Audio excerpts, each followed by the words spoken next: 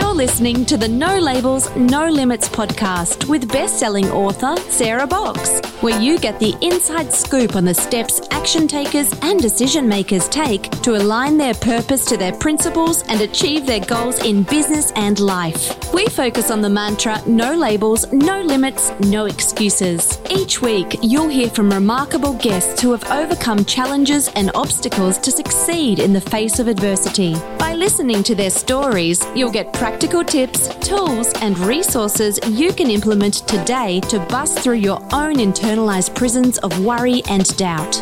And now, without further ado, please welcome your commanding coach with plenty of chutzpah and heart, Sarah Box.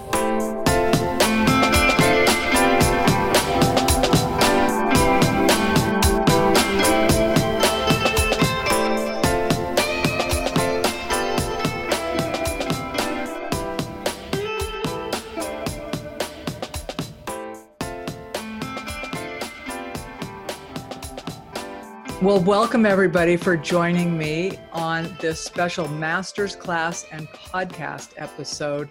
For those of you in the Intentional Nonprofit Leaders, this will be both a closed session just for you, but then we will edit out parts of it so that the broader population can really benefit from Allison's knowledge. So I'm pretty excited about that because this is a special treat to get into the weeds on photographing our pets. But let me tell you a little bit briefly about Allison.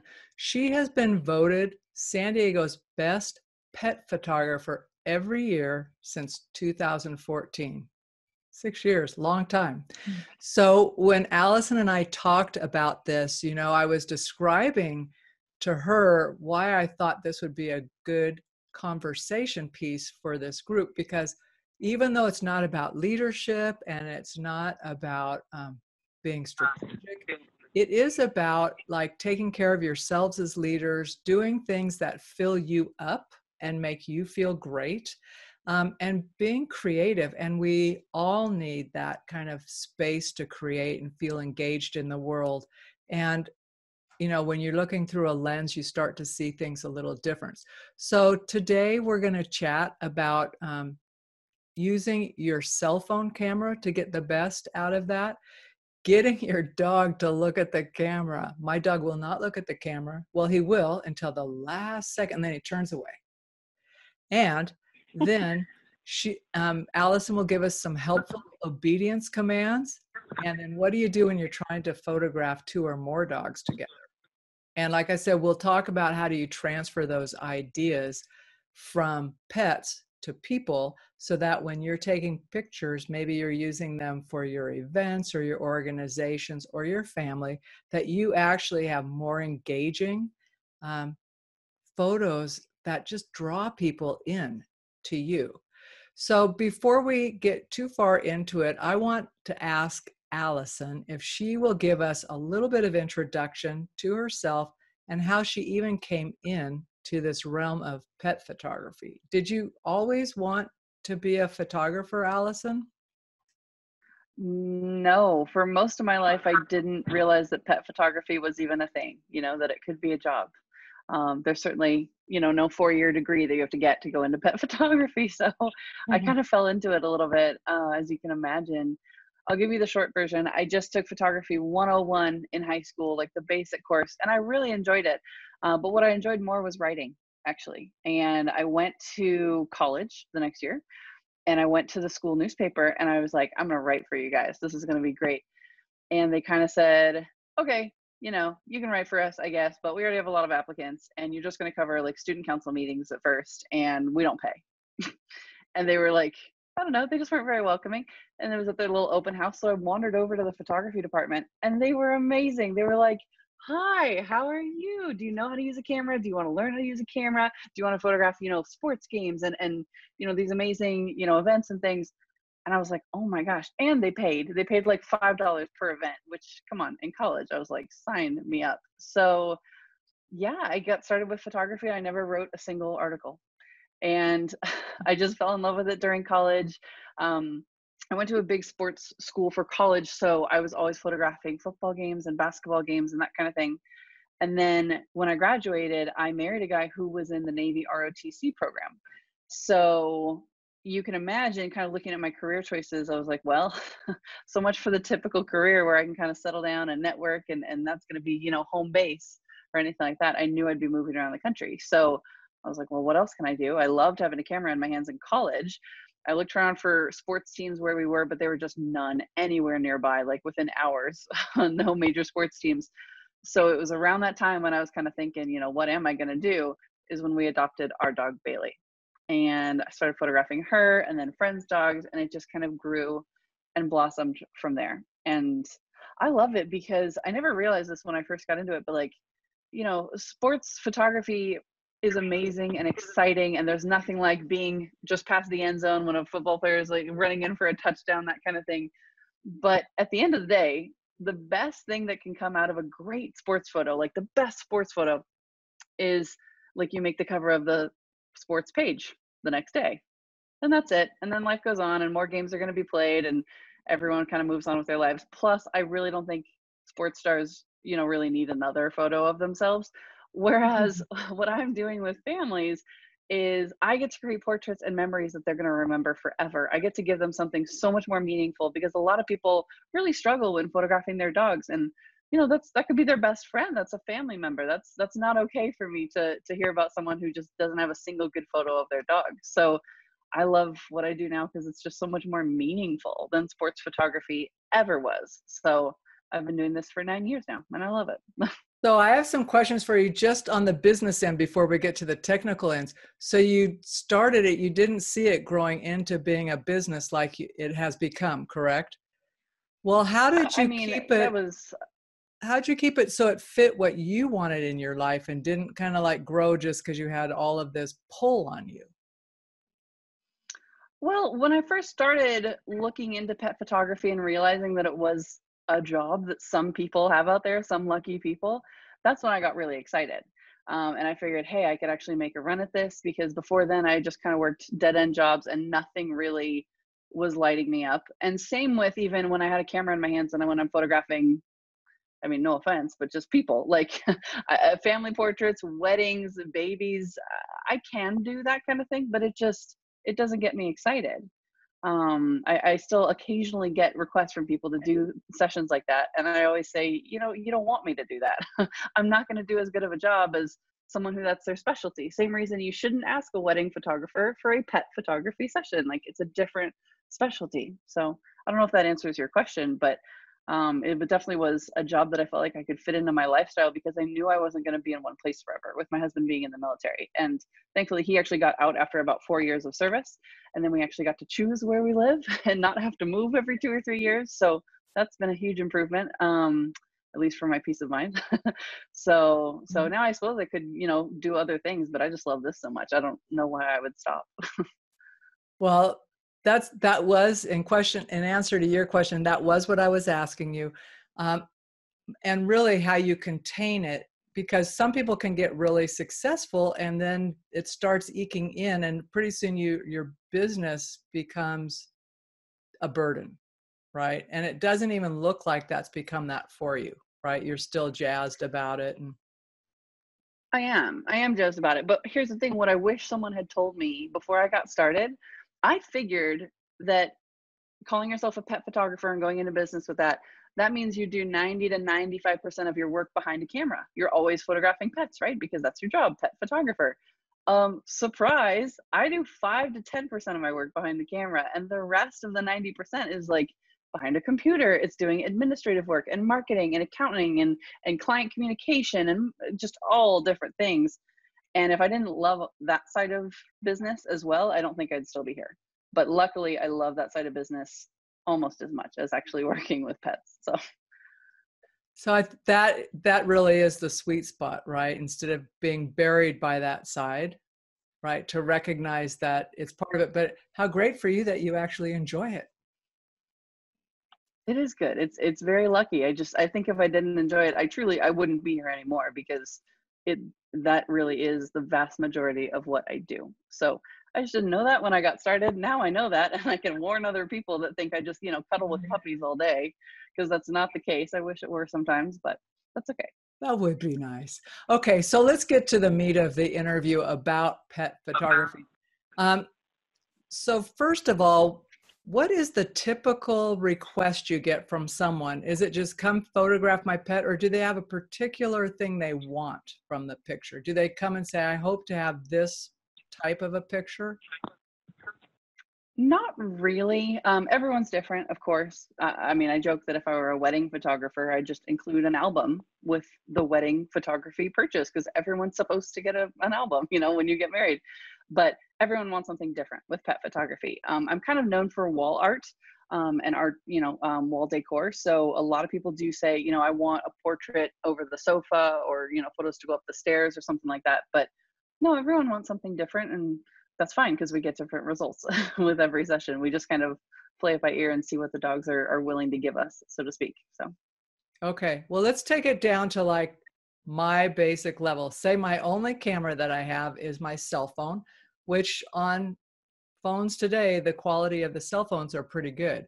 So how would I even get started about, instead of the picture I get, which has a pretty background and a dog that's not looking at me, how do you help me be a better photographer? yeah. Well, the first piece of advice I'm going to give you is not like an actionable tip that you can write down and check off a list, but it's more of a mindset. And I think it helps immensely whenever I have a camera in my hands. And that is, I'm just not there to force it. I'm not there to rush it. I'm not there to make something happen and force something to happen. The dog is kind of the boss. I'm really not the boss, and my clients definitely are not the boss. The dog is, because what I love about pets is they wear their heart on their sleeve, right? They're not going to fib. They're not going to lie. They're not going to pretend one way when really things are another way. So if a dog is having a great time during a photo session, that's going to come through in the photos. They're going to look happy. They're going to be relaxed. They're going to have a nice facial expression, that kind of thing.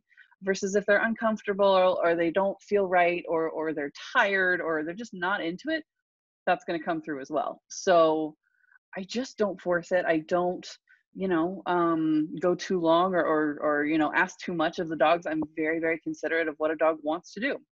And I tell my clients, like, we're just going to kind of go at your dog's pace. And if your dog wants to run around the park like crazy and play fetch for an hour and a half, then great, we'll do a lot of that. Versus if your dog just doesn't even want to get off the couch, if they just kind of want to hang out and relax, then we're going to do a lot of relaxing in the session. But my biggest advice to people is just do what your dog wants to do. Don't force it. Don't rush it. A lot of people get so excited about the idea of taking a great portrait. They're like, they grab their camera and they say, okay, here we go. We're going outside. We're going to do this and take this great photo, and you're going to be a good dog, and you're going to love it, and you're going to behave so well. If your dog didn't really sign up for that, why would you expect it to really happen? So I just want to make sure that my clients' dogs are like thrilled to see my camera come out, because they know it's going to be good things. It's going to mean we're going to get to do playtime. It's going to mean treats galore. It's going to mean whatever they want. So yeah, my biggest advice is just, what does your dog want to do? How would your dog like to spend the next 10 minutes of time? And maybe try spending the time that way. And I think you're going to get some maybe different photos than you've ever gotten before. And I think they'll be better, because your dog will just be happier to be participating, and they won't be like, the camera came out, now I have to like sit in this one place for 20 minutes while she figures out the camera. Like, oh, so you've been you're in going to my have a good time with backyard. it. You've been with me. That kind of is the expression. It's like, are we done yet? Can we go yet? So, but Allison, if I'm thinking about that, am I encouraging my dog just to do his thing, and then I'm trying to capture that? Or I'm still like, I'm thinking, am I just trying to get his piece, or do I go with a set? Like, I really would love a picture. So like on your website, for instance, you've got a scrolling bunch of great photos on there. You've got the picture of the Goldens, in the surf coming up, sharing a stick together. And you've got the Shepherd and the Weimaraner together that just had this great look on their face. They just came up again. So that's just them doing their thing, and you're taking a picture of them?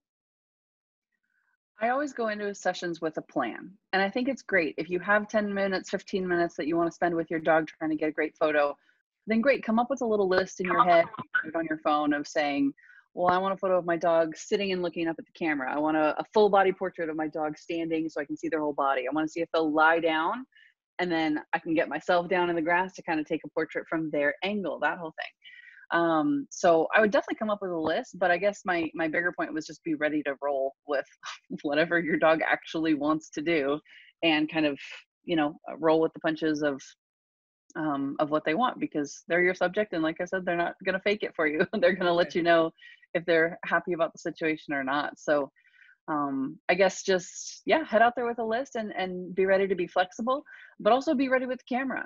That's a mistake that I see a lot of people make is they'll kind of get their dog in position, they'll get everything right, and they'll say, okay, grab my phone. All right, where's the camera app? I'm going to find it. Okay, it loaded up, and now I'm going to aim it at my dog and get the right angle. And in that 3 seconds of time, 100 other things have happened that are more interesting to your dog. Maybe a squirrel just ran across that side of the yard, or maybe they heard a truck go by or something. So I would, whenever you're out there with your dog, be ready to go, have the camera app on your phone open, just like your finger hovering over the shutter, so that all you have to do is basically twitch a muscle and you've got the photo. Be ready to go, and be ready to take lots of photos too. I like to say there's no award that anyone's ever won for taking the best photo in the least amount of tries. That's not a thing. I mean, go through your camera's memory. Digital memory is cheap these days. You can always go back through later and delete the ones that didn't turn out. But I take a lot of photos in my photo sessions. One phrase I used to learn in the sports photography world was, you take 100, you get one. And that is, you get one keeper. That's true for dogs too, 100%. So don't be afraid to go through a bunch of photos in order to get that one. And don't be concerned if that great photo doesn't happen in the first 2 minutes. It may take 20 minutes for your dog to settle down and kind of get their wiggles out and do their own thing, and then say, oh, okay, you want me to lay down here and stay and pose for you? I'm ready. So, okay, here's a question. You talked about coming with your camera ready. And I know my phone, when I go into the camera, I can go into the settings, right? It's got a ton of settings. Do I want to set it on like multiple shots? So when I aim, it'll do the 5 right back together. Do I do it on near focus, far? I mean, what? Okay, as far as cell phones go, yes to all the above. I love being able to use burst mode, is what you're talking about, when it takes a bunch of photos all one after the other. That, and I think live photo mode, or whatever that's called on the iPhone on recent versions.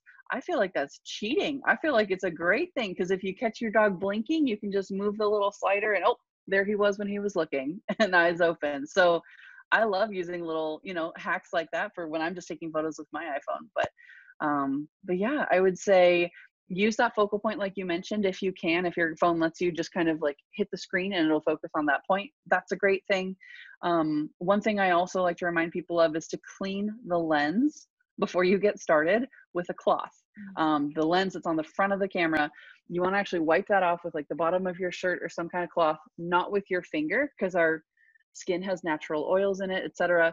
And if you've ever seen a photo that was taken indoors and the light fixtures are kind of like spreading out, like they have like they're shooting out kinds of like, extra light, that's really distracting in a photo, first of all. And it comes from that photo was just taken with a dirty lens, is really all it was. So clean your lens off real quick. That extra 2 seconds of just rub, okay, ready to go, is going to get you non-distracting photos of little things like that, like lights or the sun or anything. But yeah. Oh, and my other advice too for using your phone is get to know the editing software that's built into your phone, whether you have an iPhone or an Android or Samsung or whatever.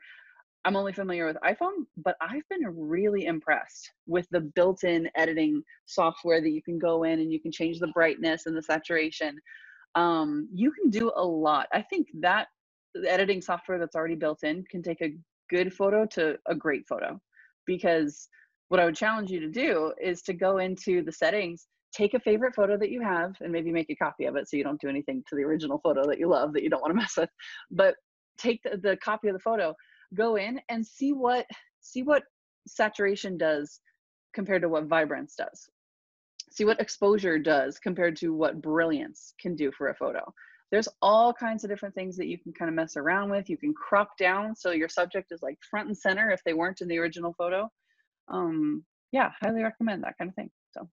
So technically, when I'm shooting, where do I want my light source to be? Behind me, to the side? How do I manage shadows so the subject is like perfect? Perfect. That is a really so great the subject question. is I like good. that question. Yeah. So you can see the subject, that would be great. Well, before you worry about the direction of the light, what I would first have you worry about is making sure that your background is getting the same kind of light as your subject.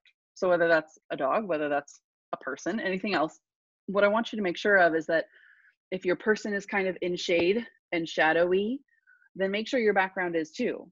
Because if your person is kind of like shaded and your background is brightly lit up by the sun, your camera is going to get really confused. Your camera sees very different things and it's going to say, oh my gosh, well, should I make the whole picture dark because that background is so light? Or should I brighten the photo and just kind of lose all the detail that you can possibly make out in the background because the subject is so dark? It'll get confused. It'll start making decisions on its own that you can't control if you're on auto mode, which is every cell phone always on auto mode. So make sure your camera's not making those kind of decisions or working that hard.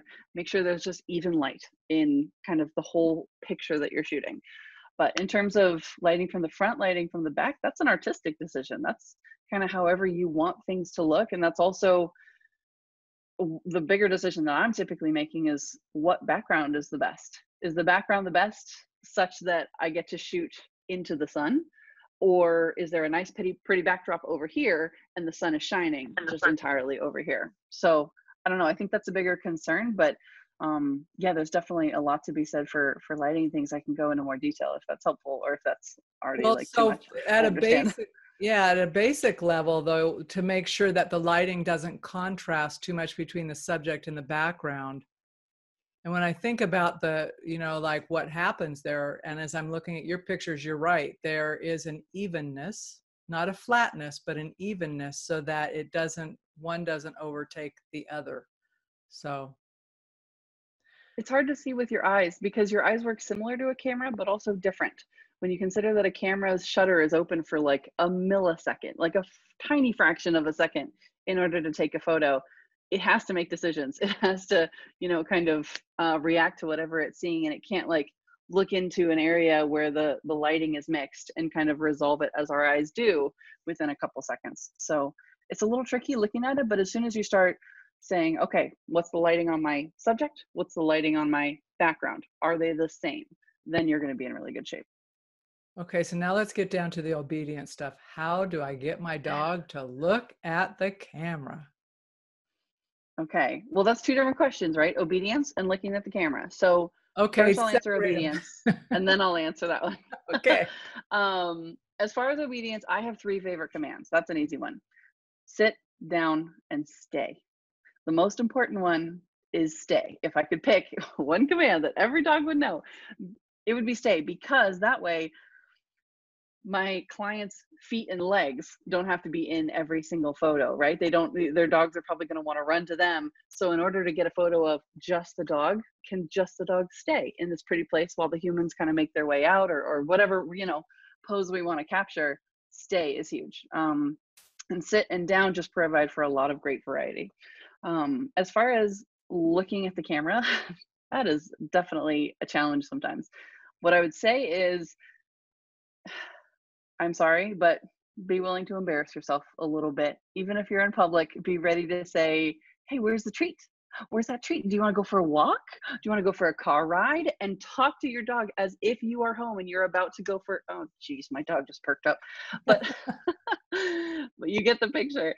Talk to your dog about as far as doing those things that he or she loves to do. What are those trigger words? Is it chicken? Is it treat? Is it dinner? Is it walkies? Is it, whatever the case may be? Talk to your dog about those things. And if those things don't work, then I would be prepared to just make some silly noises. I make some pretty embarrassing noises during my photo sessions, but I tell my clients, the more embarrassing the noise, the better it works. And I will get their dog's attention to look at me.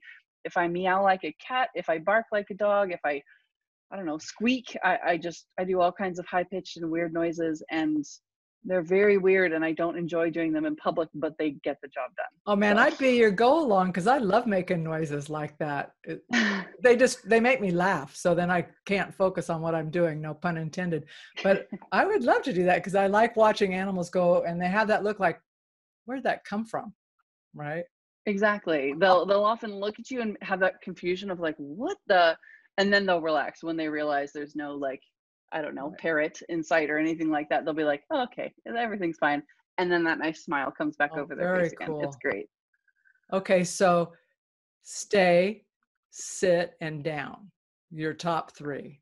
I think about those are really good until you say, want to go for a walk? And it's like over. The stay. Then they might jump up. So that's why you've got to be ready. Like I was saying, you've got your finger hovered Oh, over the shutter so it takes a twitch, because you've probably got a half a second between you and your dog is like, what did you just say? And then pops up to get ready to go on it's that walk or on. We're whatever it going. is. Be ready for that split second moment. You've got to have fast reflexes, that's for sure. So do many of your customers come, they've got multiple dogs that you're trying to photograph? So what do you do there? I mean, because oftentimes there'll be like a dominant dog or a troublemaker who likes to be the goofball, right? And gets the other one in trouble. One's being good, the other one goes, let's play. So what do you do? Yeah, I'm familiar with that for sure. What I always tell my clients is that the photo of the dogs together by themselves, no humans included, is the toughest photo that we are going to take for a whole session. So if you struggle to photograph your 2+ dogs together, you are so not alone. Everyone has that same struggle. I have that same struggle at the beginning of a photo session. But what I found is really helpful is we tucker the dogs out. This is even a great tip too for just a dog with a lot of energy that doesn't want to sit still or anything like that.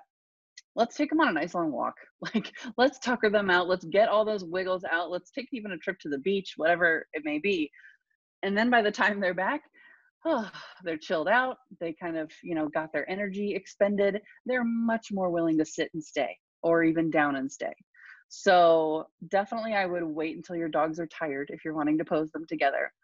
And the other thing that makes it easier, I've found, is that I actually start with the whole family portrait. When I'm doing group photos, I like to include my human clients in there for that family portrait with everybody, because they can kind of wrangle, their dogs. They can kind of hold one on their lap here and have their arm around the other one over there.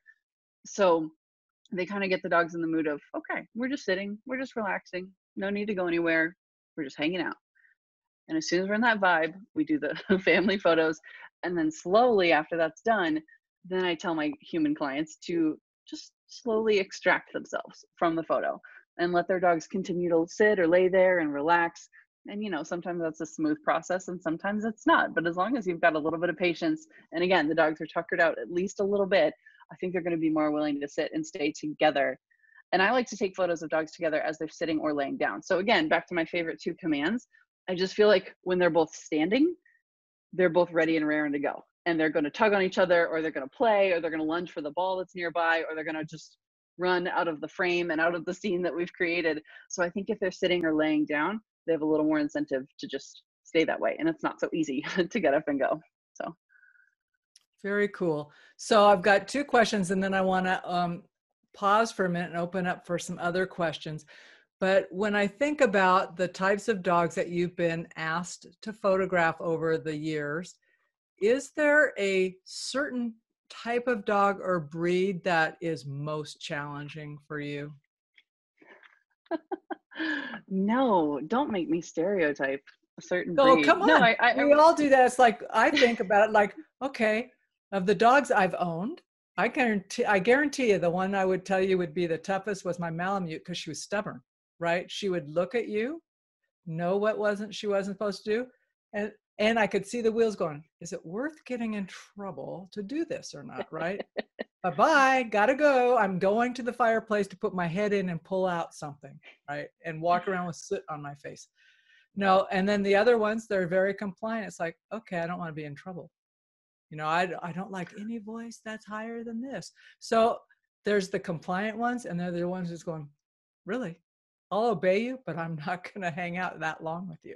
So I just didn't know if you have one that's more challenging as a breed in general, recognizing I'm not asking you to stereotype, but overall, higher maintenance. I will say sometimes it can be a little challenging to get those higher energy dogs to settle down for a stationary portrait. They just want to take action photos the entire 90-minute session, and that can be a lot. So arguably maybe higher energy breeds. But at the same time, I think you actually hit the nail on the head when you were describing your dogs, because you described their personality traits. Right. So if a dog is stubborn, no matter how much, built-in energy they have or what they're inclined to do, if the dog is stubborn, they're going to do what they're going to do.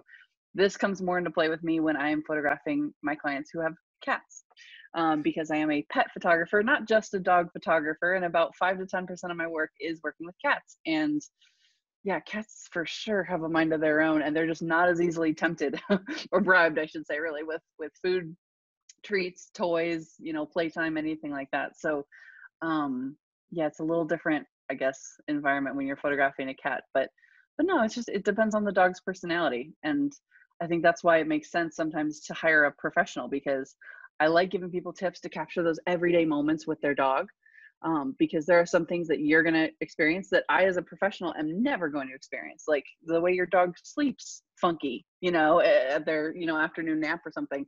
I just don't get to see that. That's not the nature of what I do, but you do. So I like equipping people to, capture those everyday moments in a great way. But as far as like the big moments, as far as those portraits that you really want to, hang up on the wall and really celebrate over time, that's what I love to help people with, capturing. And yeah, that's the sort of thing where if you're working with a professional, whether it's me or anybody else who calls themselves a professional pet photographer, they should be able to get great results from any dog, any demeanor, any energy level, any stubbornness level. So yeah, you just kind of have to work with the dog's energy and personality however you can, I guess. Okay. I have a question, and then I'm going to pause and open up. But this just occurred to me now, because when you said you work with people to get that, I understand you're doing that so you can get their pictures. But Allison, do you also train people? Is there a way, like if I wanted to work with you, is there a way that I could get better? Not necessarily, I don't see myself ever being a professional pet photographer, but it'd be kind of cool to have like great pet pictures. I do. So funny you asked. I just started a recent, it's just a Facebook group. But it's free. Anyone can click to join. And I'm just going over some of my best tips that I've learned over the past like 9+ years of doing this professionally. I just decided it's time to share my knowledge with the world. It was a little bit, inspired by lockdown and quarantine and all that, but I've just been having a really good time sharing some of my best tips with people that, have either had to postpone photo sessions because of all this, or excuse me, maybe they're just not going to have a photo session in the future for whatever reason. Finances, geography, there's a lot of reasons why it just wouldn't work out to have a photo session. So yeah, I'm giving people all kinds of tips over there in that Facebook group, and it's called Take Better Photos of Your Dog. So if you just search for that on Facebook, you'll find it. And so if I'm in that group, a lot of tips like this. Yeah, if I'm in that group and I put up a picture, do you give feedback like, oh, well, okay, next time you try that shot, you might try this? Yes, I'm very nice about it, but yes, I am giving people feedback if they want it. Nice or not, you can, if you take it, you're going, I can see something's wrong, so give the info. All right, Allison, I just want to say, as we pause for a moment and move on to the next portion of it, I just want to say thank you so much for your time on letting me grill you a bit on all these tips.